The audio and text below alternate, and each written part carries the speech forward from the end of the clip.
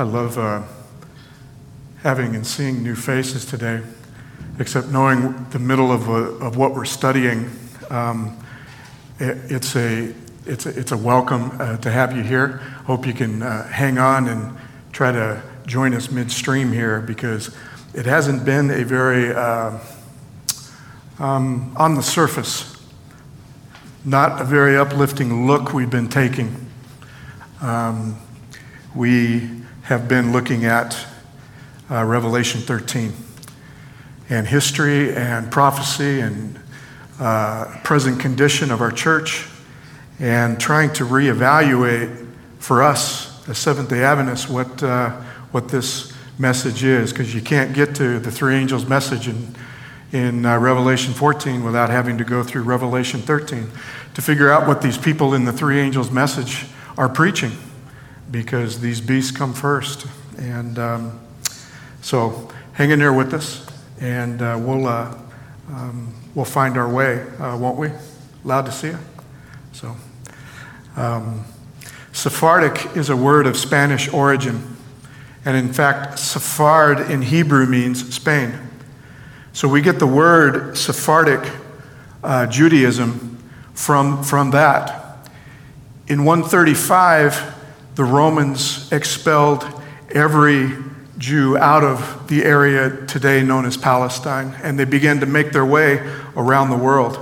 And quite a hardy group of it settled in Iberia and peninsulas between Portugal and Spain, and thrived. And if you look at European Judaism, we are usually associated, or we know more about at least, the Eastern European Judaism, the Ashkenaz.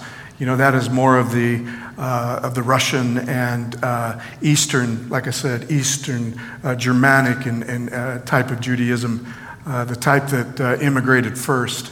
The Sephardic Jews, like I said, are more in the western side from Spain. And in the 14th century, the government of Spain and the Church of Spain conspired together in an honest effort, extending a hand, they said, in an honest effort to convert them. And in that, there were some that were converted, but they followed it up with what we know today as the Spanish Inquisition, because they didn't trust those conversions. And they even announced that once a Jew, always a Jew. It was in their blood. So those that didn't convert fell to the hands of the inquisitors. Jews were tried and burned for poisoning wells and bringing the plague and killing Christian children for their blood. Spain expels them all in 1492. Do you know where they found refuge? Pope Alexander VI offered every Jew refuge in an area around the Vatican. Alexander VI, by the way, his name was Rodrigo Borgia. So he wasn't known as a very honest or sincere or authentic pope. He was corrupt. He was wildly ambitious, and this is what the Encyclopedia of Christian History says about him. It may be his neglect of the spiritual inheritance of the church that contributed to the development of the Protestant Reformation. In other words, he was so politically in tune and taking care of that side of it, what we've been studying about this beast from the sea, right? Taking care of the nationalistic or the civil side of it, that he allowed the Reformation to begin to form. One of Alexander's papal decrees, by the way, was given out in 1493 to reconfirm the rights of the Spanish crown in the New World, because they had seen the reports that Christopher Columbus had been bringing back, 1492. So yes, the beginning, the monarchs, if you will, that expelled the Jews out of Spain were Ferdinand and Isabella. These invited Jewish refugees settled on the banks of the Tiber, not that far from the Vatican itself. And for 60 years, while the inquisitors threatened their very existence, they were kept safe by the popes that occupied the throne during that 60-year period.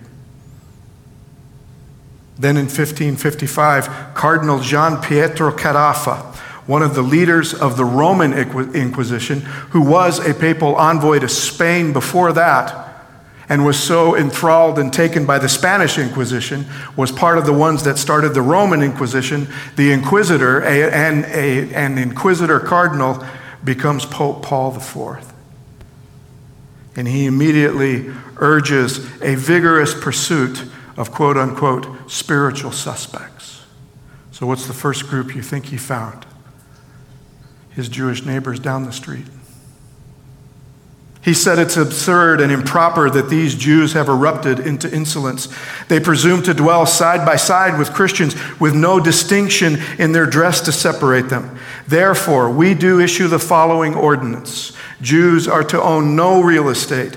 They are to hire no Christian servants. Jews are no longer to ignore the ancient requirement of wearing distinctive clothing and badges. By the way, he makes them wear a yellow hood or shawl and a yellow cap. Yellow.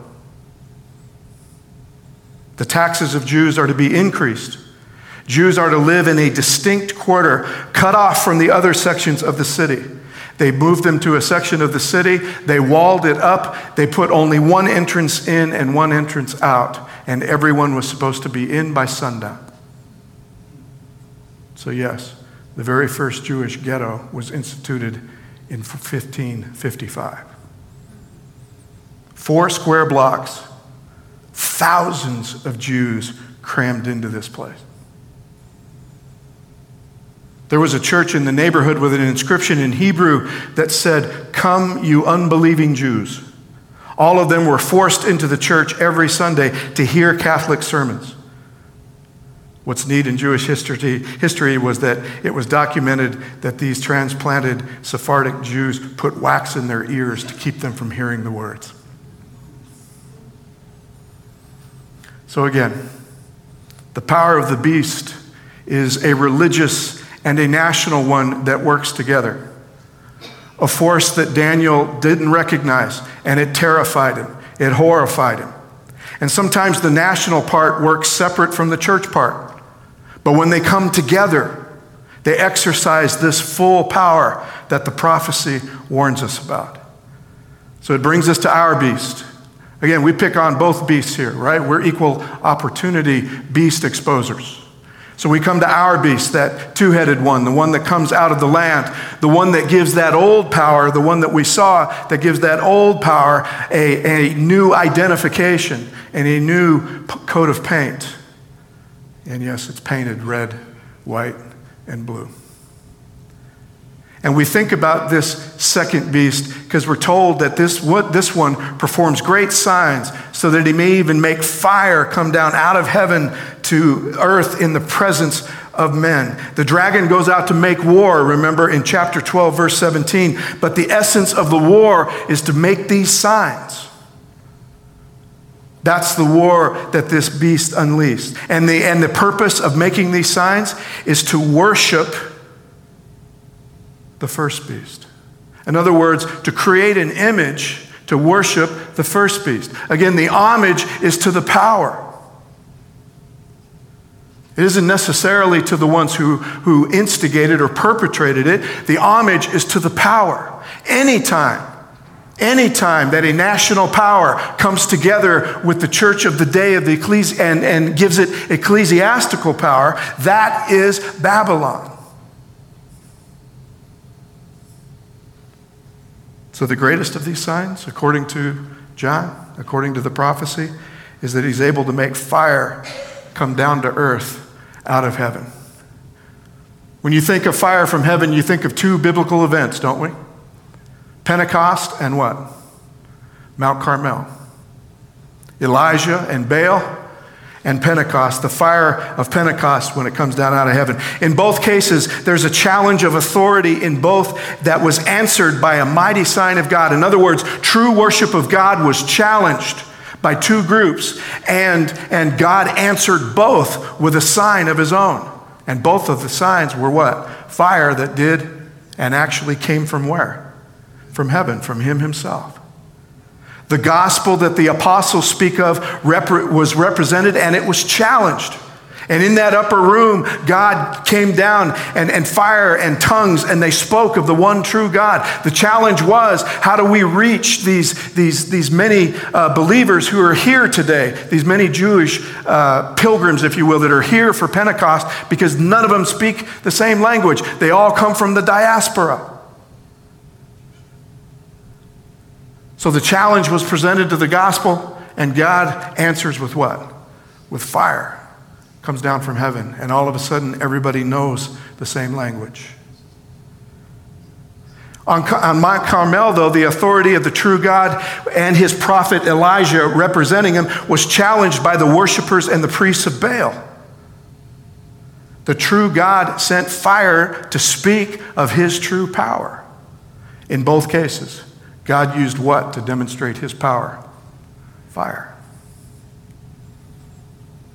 This time, this beast, though, this one, in public and in view of everybody, performs great signs so that he even makes fire come down out of heaven to the earth in the presence of who? In the presence of men. This time, this counterfeit sign, it comes down on the wrong altar. Because this one is paying homage to a beast that has no problem bringing these two powers together.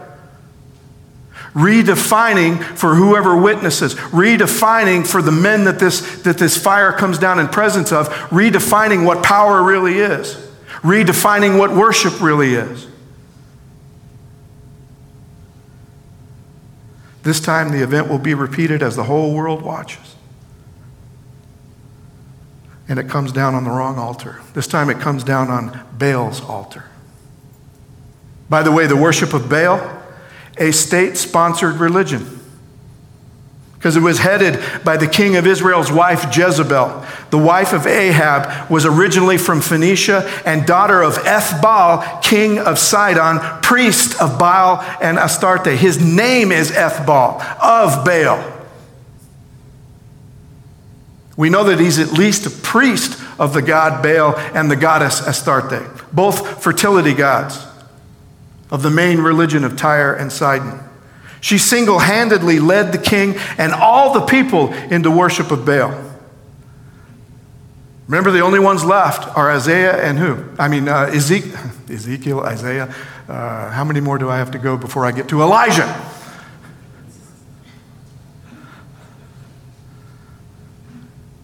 Elijah and how many others when he thought that he was alone, right? 70 others, right? That's it. She personally supported the 450 prophets of Baal with taxes, Israeli taxes, that Ahab collected himself. It's a near perfect Israeli version of the mixture of church and state and the trouble that we can get into when it happens. And you'll remember as we went through the 7 churches, the 2 churches that had warnings about Jezebel were the ones that began this from Constantine all the way up until about, remember, 1250 is what we were looking at. The problem with them was Jezebel. The problem with them was, again, this new power,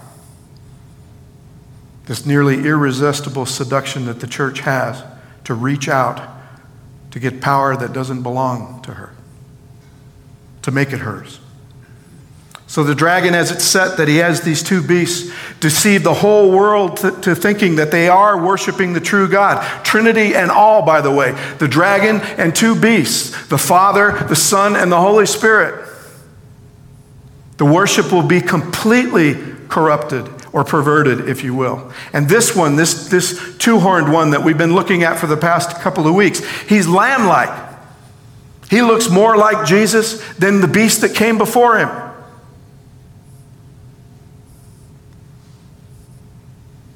And the Christianity of this beast, the church part of this beast, has fully embraced her national identity also.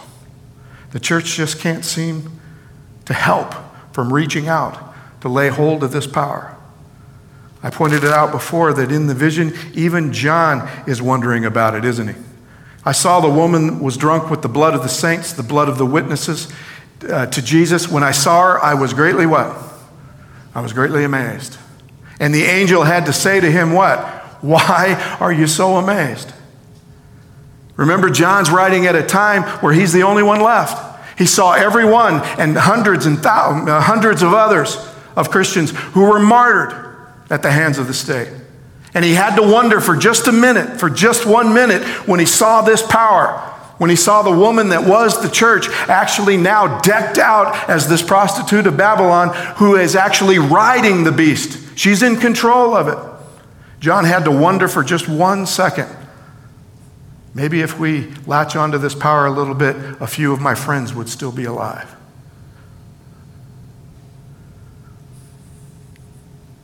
So this religious power, this mix of Jesus and America. I already went after America's perverted ideas of freedom, and I have no problem calling them that. Remember, we looked at the Constitution. We looked at what the document actually says and how it encoded slavery into it from the very beginning.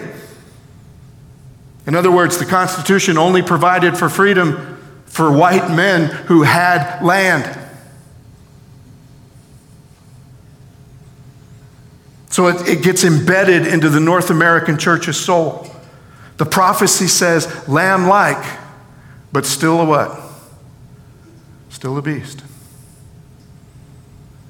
The deception, though. The deception for the church. I was never taught any of the history that I cited to you last week. How many here was taught in school any of the history that I cited last week? Not one of us. By the way, I have a seminary education. I was never taught this history in my church education either.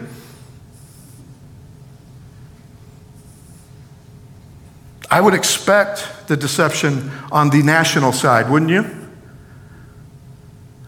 I think the church sometimes spends way too much time shouting at the dark. We curse the world for being dark, when actually that's what it is. And we spend so much time and anger that they are what they are. I expect that from the national side. Don't you? He's trying. We're trying. We really are. And by the way, I have no problem, absolutely no problem with us having to be citizens of any of these nations. We have to, don't we? I mean, by our very mission, we have to. We need to be present. We need to be showing these people what true power looks like. We need to be calling out this deception whenever we see it. We are here to love people as we have been loved. And in order to do that, we have to be in these nations, don't we?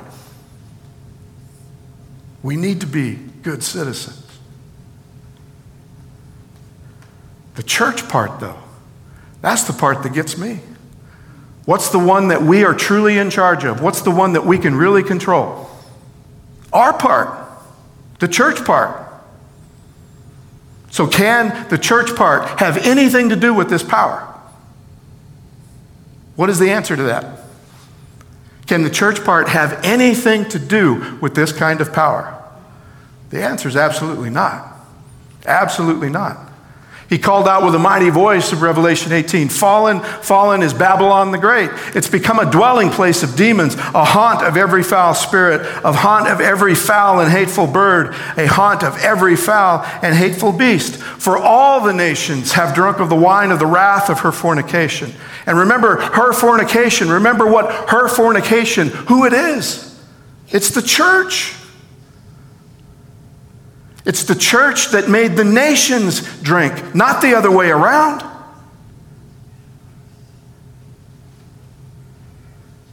All the kings of the earth have committed fornication with her. The merchants of the earth have grown rich from the power of her luxury. I told you the very first papal bull or papal decree of Alexander VI was to make sure that Spain could still travel across international waters and have her spot in the New World. Why? What is the only reason why? What did opening up to the New World mean to merchants in the Old World?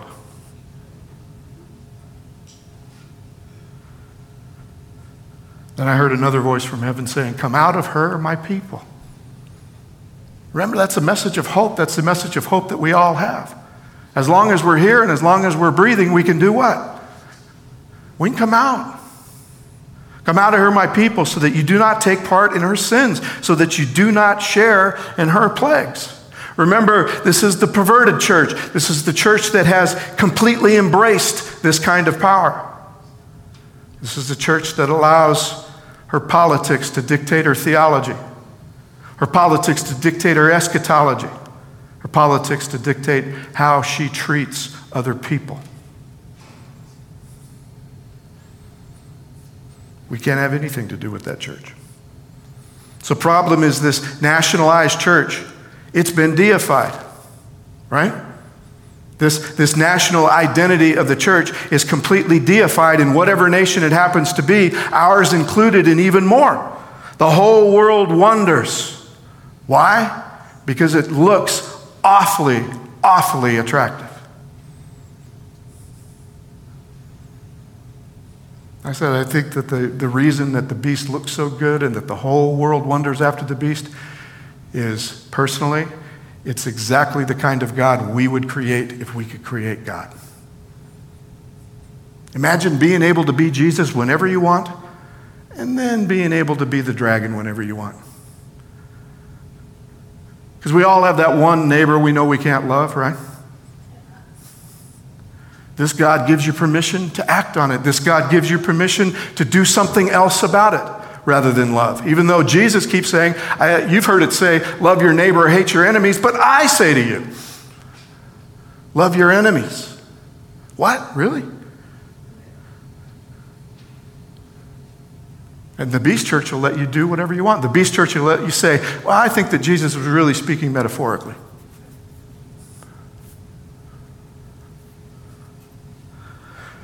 So this idea, so we have to begin to dismantle the deification of this power.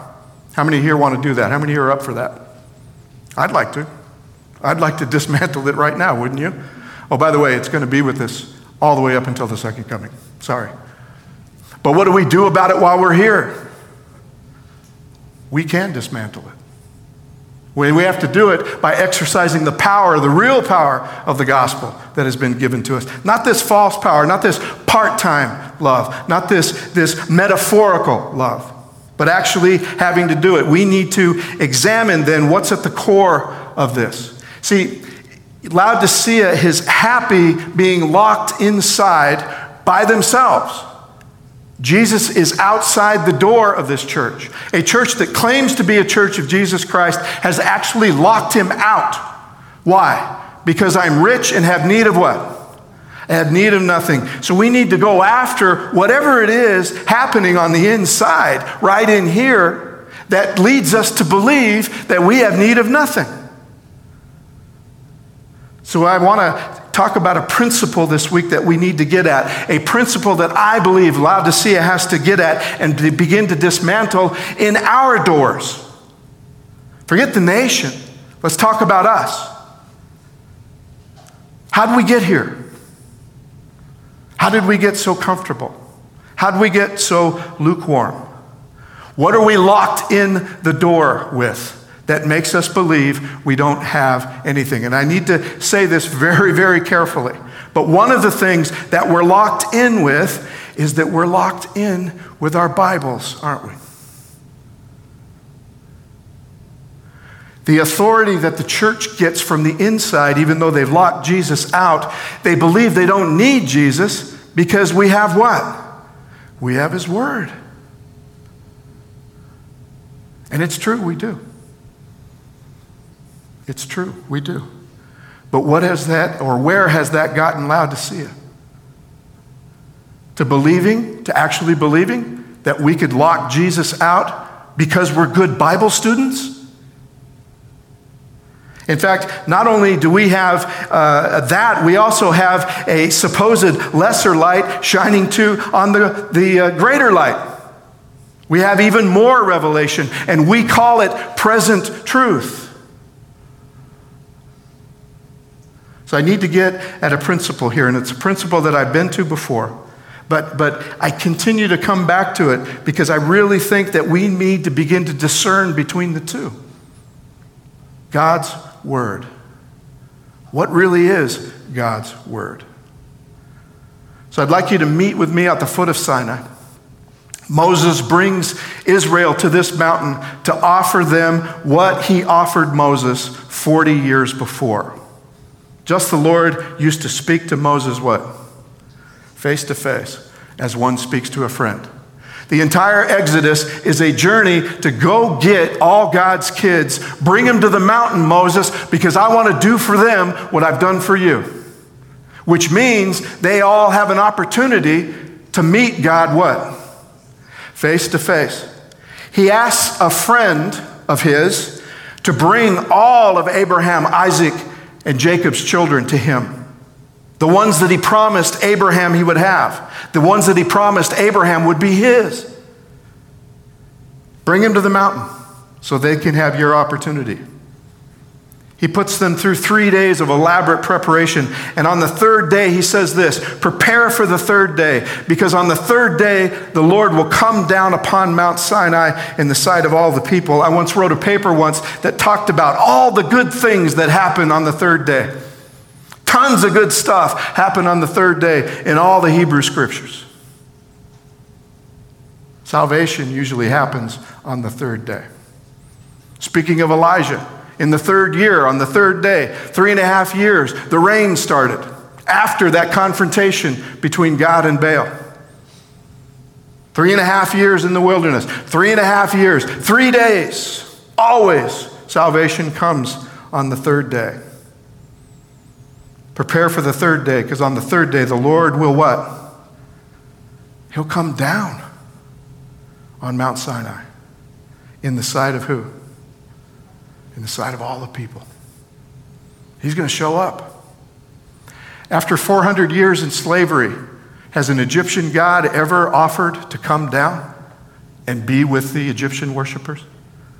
That's not the gods we know in Egypt, right? That's not Ra, that's not Nut, that's not any of them, right? That's not the Nile, that's not the sun. None of them ever offered. This one says, I'll come down on what day? On the third day. Then some more instructions, and it looks rather daunting at first. No hand shall touch them, but they shall be stoned. You can't touch inside that area. Before the third day, keep everybody back, keep everybody out. This is going to be a special place. This is going to be the place where I meet you. By the way, in prophetic history now, in Hosea and everywhere else, the honeymoon of God and his people is always described as right here. That was our honeymoon in the wilderness because it was just you and me. I got you out of all of your slavery. I freed you from all of that. I freed you from the oppression of Egypt and all of its gods and brought you out. And in the wilderness, it was just you and me. Every time God puts the words of the wilderness into a prophet's mouth in the future, now it sounds just like a lovesick groom pining for the honeymoon with his bride. This is it. So yeah, don't mess the place up before it's time. But something was supposed to happen. When the trumpet sounds a what? A long blast. Tell them that they can what? Come up the mountain. God's going to come down. He's going to do his part. And Israel was given the invitation to what? Come up the mountain. Come up the mountain. And did they accept the offer of this friendship with the living God of the universe? Did they? When all the people witnessed the thunder and the lightning, the sound of the trumpet, the mountain smoking, they were what? They were afraid and trembled and stood at a distance. What'd they miss? In the midst of all that, I'm not saying that they were liars, and I'm not saying that they didn't have reason to tremble. The mountain was actually quaking. The mountain was full of smoke and very loud in noise. The thunder and the lightning is right there. It's right there. And so yes, I'm not saying that they don't have reason to, but also he promised that there would be something within the midst of the noise. And what was it? The trumpet. It's going off too. It's not like he shut the trumpet down in order for them to listen to the thunder and the lightning. It's right there in its midst. It can be what? It can be heard. I think it would be okay even to go up the mountain trembling. I'm good with that. He would be good with that. But they absolutely refuse, don't they? 400 years of slavery. 400 years of being convinced that when you hear thunder and lightning, it means that gods are angry. And not just are they angry, they're angry with you.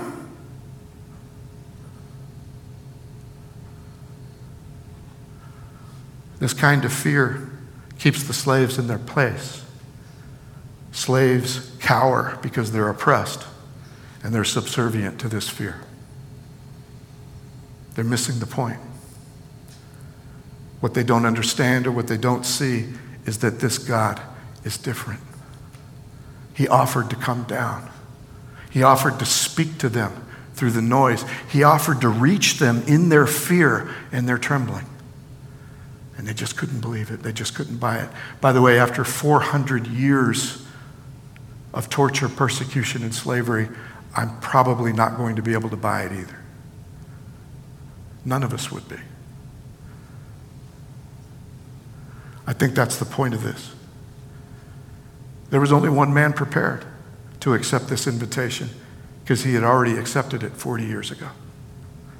When he saw the fire on the mountain, what did he do? He went up it to figure out what it was. And when he got there, who did he find? Remove your sandals, Moses, because it's just you and me now. So I think this is the place where the children of Abraham broke their real father's heart. Not that he didn't know, he knew it was coming. But he went through with his offer, didn't he? He goes through with it. You speak to us, they tell Moses, and we will listen. But don't let God speak to us or we will what? That's how afraid they are of him.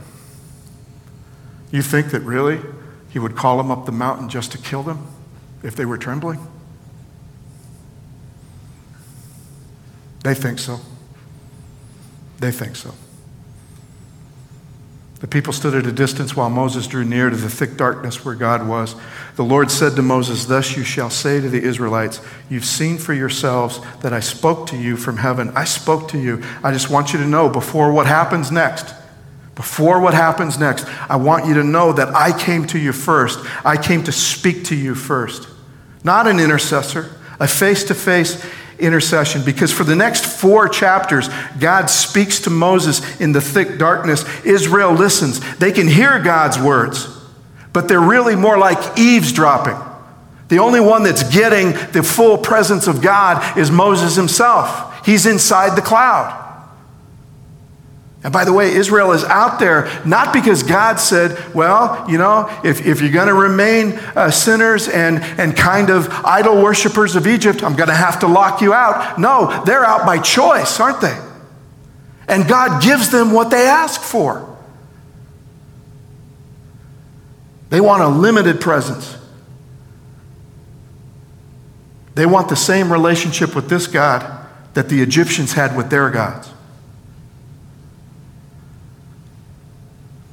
Because every god in Egypt has their own priest and priesthood, right? They speak to their gods through intercessors. And the message is always the same. The intercessors always come back. Well, God's pretty ticked at you again. Look at it. Listen. Thunder, lightning.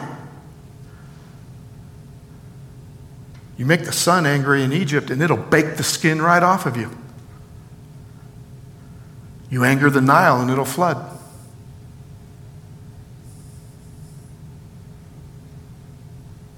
They hear God's words, but that's all. They're eavesdropping. That face-to-face friendship is what they're refusing. The one thing that could dissolve their fear, an opportunity to get to know him for who he really is and what he's offering to them. So later, God calls Moses up the mountain and he keeps him there 40 days. 40 days this time, not 4 chapters, but 11 chapters of how this priesthood and this sacrificial system is going to work. That's what you see all through the rest of the book of Exodus. It's pretty much all about this. After all that, Moses then is carrying down what we think is something good. When God finished speaking with Moses on Mount Sinai, he gave him what? He gave him 2 tablets of the covenant, tablets of stone written with the finger of God. That sounds pretty good. This is the part of the movie where everybody thinks that it's good. Charlton Heston thought that it was good, right? Everybody thinks that this was what it was all about, that this is what it was for. But what we forget is that this is the results of them refusing the invitation to walk and to talk with God. They've backed him into a corner that now he has to what? Now he has to write it down.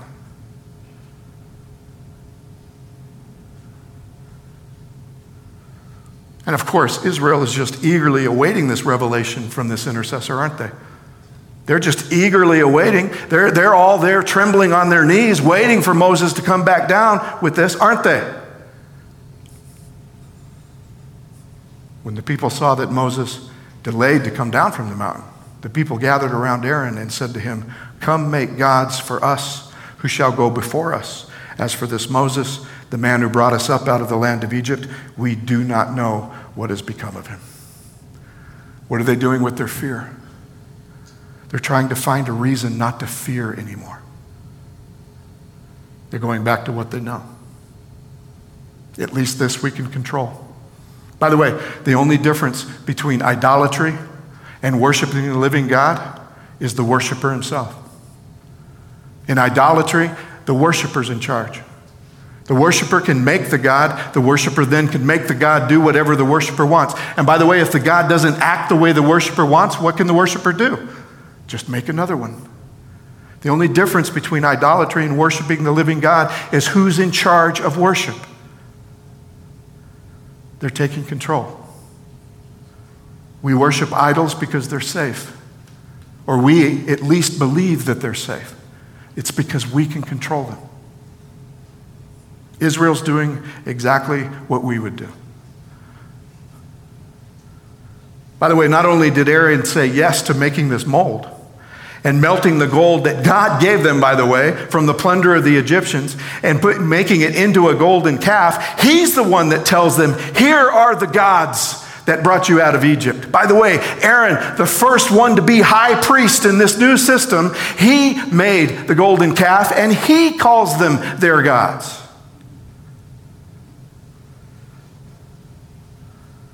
Moses comes down and says, "Dude, what's up, man?" And Aaron goes, "You know how these people can be? You know how stiff-necked and obstinate they can be? I said to them, 'Whoever has gold, take it off.' So they gave it to me. I threw it in the fire, and out came this calf." It's the funniest and saddest line in the Bible I pretty much have ever heard, right? He's terrified. He's horrified. He doesn't even know what he's saying.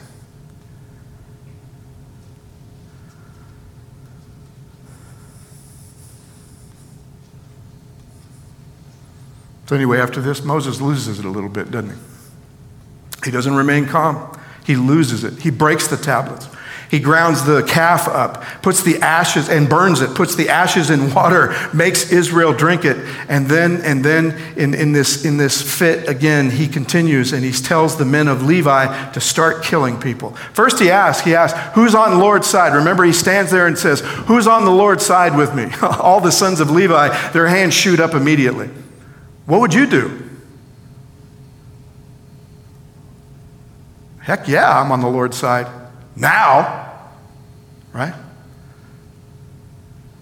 And they did as Moses commanded, and about 3,000 of the people fell on that day. 3,000 people within that encampment around Sinai. This whole thing that began as God's honeymoon 40 days ago with his kids, and it ends with the blood of 3,000 people lapping around their feet and their ankles.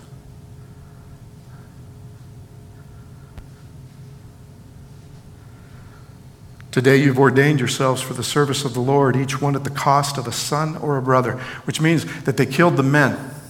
They killed the men for instigating this. And he said that there wasn't anybody there who was not touched by this. They lost a son or a what? Or a brother. And you can read this next line the way you want, but the way that I read it, and he says, so you brought a blessing on yourselves today. Moses might as well ask, do you guys feel blessed now? See, because that's what earthly gods ask for. You transgress an earthly God and somebody has to pay, right? So surely this is enough payment right here. And Moses calls him out on it. 3,000 dead, guys. You feel blessed? Do you feel atoned? What's the answer to that? No, absolutely not. That's Moses' tone right there. And it gets him to think of something crazy. It gets him to think of something absolutely crazy. The next day, Moses said to the people, you've sinned a great sin, but now I will go up to the Lord. Perhaps I can what?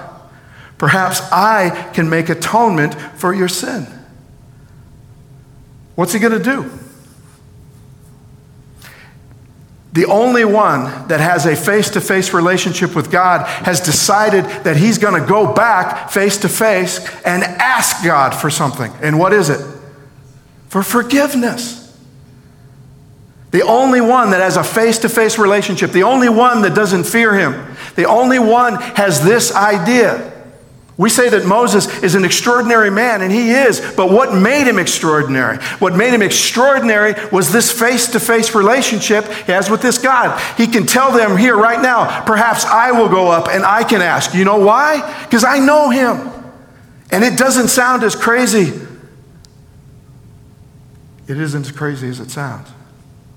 It sounds crazy, I know. We just ask him? I've been with him for 40 years, though. And this is kind of the way he is. So Moses returned to the Lord and said, alas, this people has sinned a great sin. They've made for themselves gods of gold. But now if you would only what? If you would only forgive their sin. So what did he do? He did just what he promised.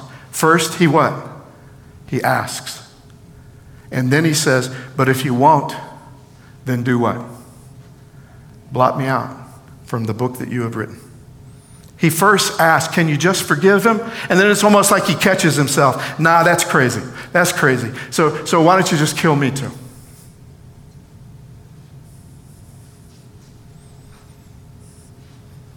Die for the people.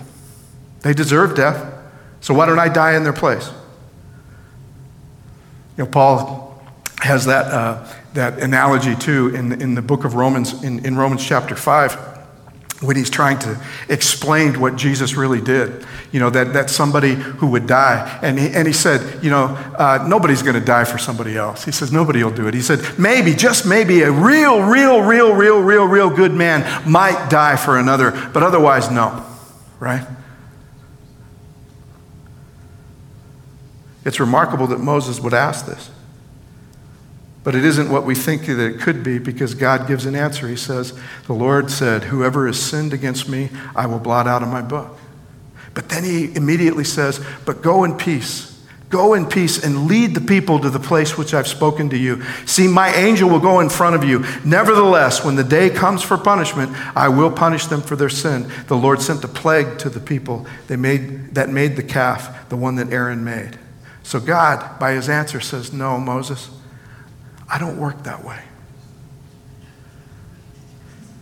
I'm not an angry God that can be appeased because one good man wants to die or offers to die. You don't need to appease me with your goodness, Moses. People have been sacrificing innocent children to angry gods for thousands of years now. I don't play those games. That isn't me. Moses, you can't buy my forgiveness for their sin. It can't be bought. And why does he say? Because it isn't time yet, right? It isn't time for that one man who will come to die for everybody's sin. He said, Moses, it's not your place, but don't worry, I've got a plan.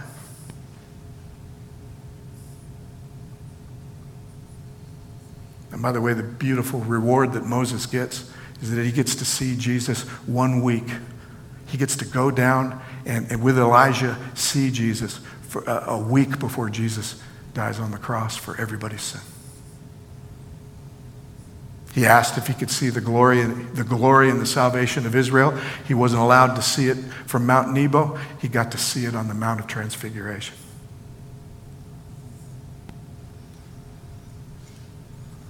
What about the plague, Greg? I don't know. I haven't worked out the plague yet. But there is something curious about this plague. There's no report about the casualties for this one. Why? I'm not 100% sure. And this thought is only half formed, okay? It's only half formed. But there is something about it, is that number one, we don't know what the body count was.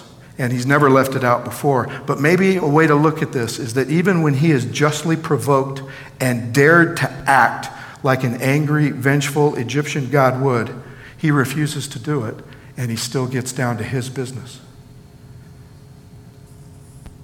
I'm not sure. See, because we forget what happened before Moses came down the first time, before he comes down from the golden calf. God knows that there's something up, and he tells Moses that there's something up. So the Lord says to Moses, he says, I've seen these people. He's preparing Moses for what he's going to see when he gets down the mountain. He's preparing him for the golden calf. I've seen these people, and behold, they are obstinate people. Now then, let me alone, that my anger may burn against them, that I might destroy them and make you a great nation. Moses entreated the Lord, his God, and said, O Lord, why does your anger burn against your people whom you brought out from the land of Egypt with great power and with a mighty hand? Why should the Egyptians speak, saying with evil intent, he brought them out to kill them in the mountains and to destroy them from the face of the earth? Lord, turn from your burning anger. Change your mind about what you're about to do to your people. Remember Abraham, Isaac, and Israel, your servants to whom you swore by yourself and said to them, I will multiply your descendants as the stars of the heavens, and all this land of which I've spoken I will give to your descendants, and they shall inherit it. So the Lord did what? Moses reports that the Lord changed his mind about the harm that he would do the people. See, the people have chosen to try to relate to this living God by eavesdropping, by only hearing his word and not coming in face to face. By the way, from here on out, they are now going to try to live that life with word written on the paper rather than trying to eavesdrop on Moses' relationship with them. It's now going to be written in stone, and then it's going to be written on paper.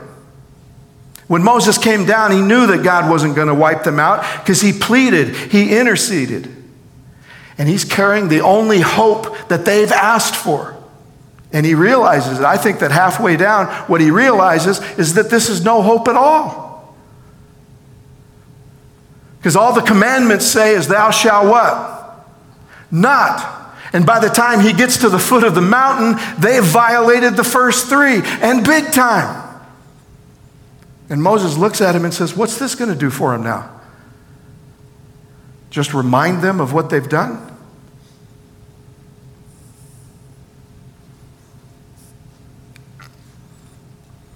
I don't think he smashed him because he was angry. I think he smashed him because at that particular time they were worthless.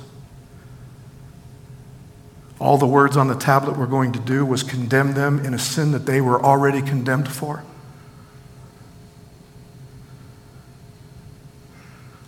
And the only one that could do something about it is still up the mountain, and they're still down here refusing to go to him. And Moses knows it.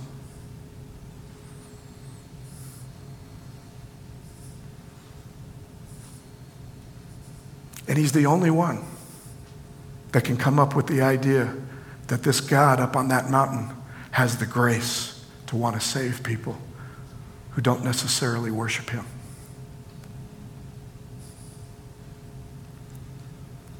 He pleads with God. He risked death at that moment for all he knows. He comes down to show them all they have chosen, the tablets and the commandments. All that they've done is chosen a relationship with him that they cannot save them. A relationship with God on the tablet can only condemn us. Because all the tablet says is what not to do, of what we've already not done.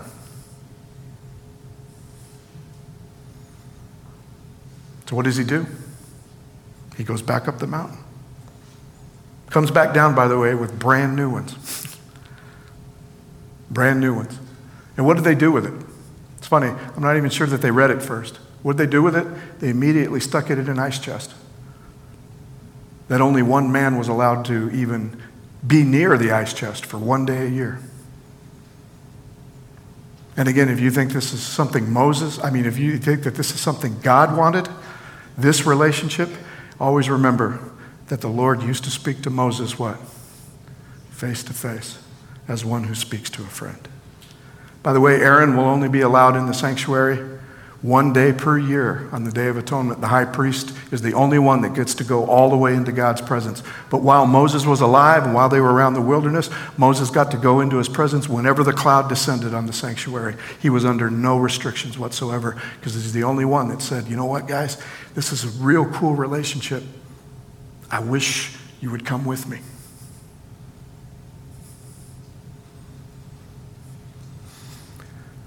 So, if we're really serious about wanting to get at this deification that Laodicea seems to be happy and fine with, is that we need to get at this relationship that we have with the written word and to begin to make it live. In prayer meeting for about 5 years now, we all of a sudden saw the word. It's happened for us before. The word's been lifted off the page. The word became flesh and walked among us. Things begin to happen when we adopt this. Things begin to happen when the word opens up to us and we begin to have this relationship with the Messiah that only Moses had, and only those who want this relationship are the ones who have it. Moses was the only one that had it. Notice his argument. Why should the Egyptians say, I know you're better than this? By the way, Moses was one of those priests, wasn't he? He was trained as one of those priests of those Egyptian gods. His argument back to him was, you're better than those guys. I know you are. Why should the Egyptians say that which I know is wrong about you? Moses he's not grasping at straws. You know, he's not trying tricks on him. He really knows this about him because he's the only one that will walk with him face to face. Is he extraordinary? Yes, he is. Because at this time, he's the only friend of God. Everyone else is satisfied with backing off and backing off and backing off. Till we get to the day when you're reading in the Gospel of John that the religious leaders, that the church of the day are even willing to separate themselves from Jesus and holding their Bibles in front of him as proof that he can't be who he claims to be. They use his scriptures to tell him that he's not of God. They use the dead word on the page or on the tablet to tell the living word that he's not of God. You search the scriptures because in them you think you find eternal life. But it is they that testify of me, and you refuse to come to me to find life. If we're going to get at why Laodicea thinks that they have need of nothing, one of the reasons why is because they seem to only be able to worship God on the page and on the tablet. And we refuse to open the door. Because it's a whole lot easier to justify and to rationalize and to make the scripture say. I pointed out last week that the church has been making the scripture say whatever she's been wanting them to say. They can do that when it's only on the page. You can't do that when the living word walks in the room and proves every bit of what you're interpreting, of what we're interpreting, and blows it away with one statement like, love your enemies. Wait a minute, there's a bunch of pages in here that says I can hate my enemies. There's a bunch of pages in here where God wiped out my enemies for me. But the living word comes in and says, yeah, you've heard it said, but I say to you. And not only did he say it, he lived it.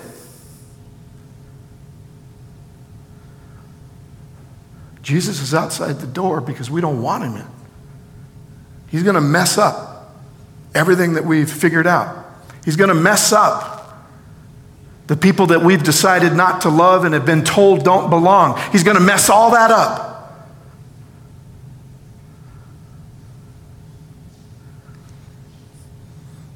Because when he came to prove one thing.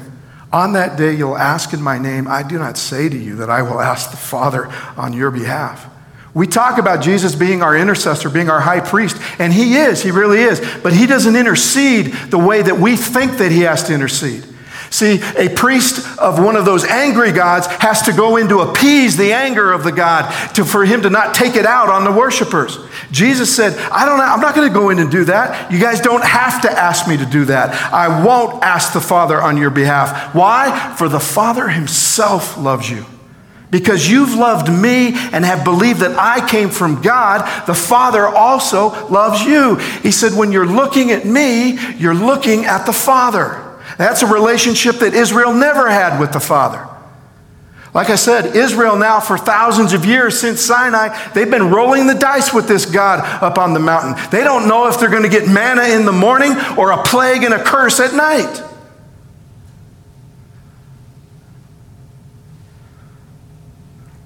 Jesus blows them away. He said, I know how you feel about the Father. But what I'm here to tell you is that this relationship can change hearts and minds. To walk and talk is what changes hearts and minds. And forgive me for saying so, but not a deeper Bible study.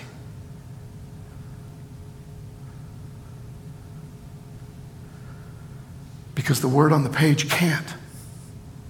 The word on the page can only introduce us to the living word. Eventually, we're going to have to let him in. Or we can continue to be content with the half condemnation, half love, whatever that the tablet tells our fallen and selfish natures what's good and what isn't, especially about other people. And we've already seen who the beasts find, right? Who the beast finds attractive. The rich, the powerful, the ones that have money. The church of the beast is based on that. It's based on power of money and numbers and popularity. The church of the Lamb that was slain is based on love, and that's what makes it unpopular. And remember, the church, the people that worship at the church of the Lamb that was slain always look like they're losing in this game. The beast always looks like he's winning. Because love on a planet that is fallen and is living out its selfishness, one act of selflessness, it looks stupid. Why are you wasting your time? Why are you wasting your time dying for somebody else? This is what changes hearts and minds. Open our minds. Possibility that God simply loves us. Period. Now, whatever we read after that has to be looked at through those lenses. And the only way that my heart and my mind will ever be changed about that is to continue to walk and talk with him. Am I going to be all that I should be the moment I begin to talk with him? No, that's not how relationships work, right? That's not how love works. We grow. And tomorrow we should be more loving than we were the day before. And there will be days when we're worse than we were the day before. But God says, whatever you're fearing, whatever you're trembling, always remember this. Okay? Jesus isn't the good guy that you send into the bad God to try to get him to do what you want. Jesus said, if you believe in me and you believe that I loved you, then you're going to have to accept the fact that the Father loves you too.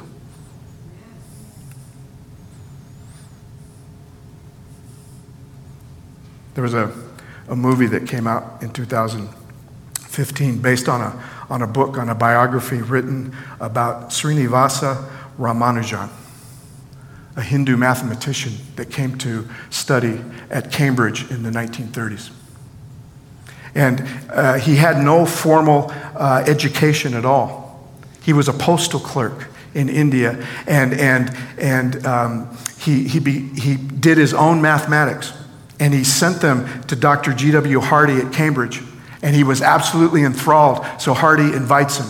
And the whole movie is about that trip to Cambridge in the years that he spent on campus, teaching people his areas of math. And he made substantial contributions to mathematical analysis and number theory and infinite series and continued fractions, including solutions to mathematical problems then considered unsolvable, seeking mathematicians who could better understand his work. In 1913 is when he begins correspondence. I'm sorry, I said 30. I meant 13 in the teens. And the thing about Cambridge at the time is that Bertrand Russell was there and everything else. And the idea or the thought of the English Enlightenment and the humanism of the time. Bertrand Russell goes on to become one of the most eloquent atheists that ever lived. And he knew him, you know. And Hardy was also. Hardy tells Dr. Ramanujan, well, he didn't get he's an honorary doctorate, he didn't need it, but he tells him always that he didn't believe in God. And there's this line in this movie that was in the book that Ramanujan told Dr. Hardy when he said that he didn't believe in God. Even though Ramanujan believed that math was proof that there was a God. That this Hindu said, the reason that I know that there is the divine is because there's math. And he said, an equation means nothing to me unless it expresses a thought of God. From this devout Hindu. And this professor, this laureled professor at one of the oldest divinity schools in the world, Cambridge, tells him that he doesn't believe in God. And this line from Ramanujan I love, he says, you believe in God, you just don't believe he likes you very much.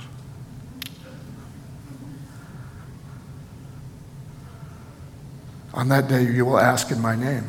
And I don't say that I will ask the Father on your behalf, for the Father himself loves you.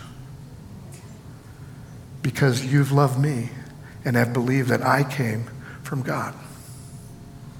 So the first thing we have to get at is this healthy or not so healthy relationship we have with the written word, and somehow get it to open the door for us to the living word. It isn't enough to read and to study, or even to read and study and pray. There comes a point in time when we need to walk and talk with the living word. So I'm going to spend the next couple of weeks, except next week. Next week we're having communion. And we'll take a break from the beast. And we will shy away from the beast. We don't want to invite him to our communion table, right? It's just us and him. But the next 2 weeks, I want to get at this. I want to get in behind the door at Laodicea and see if we can sever at least a couple of unhealthy relationships to get us up to the door and unlock it and let him in. To where you and I weren't even members of Laodicea anymore.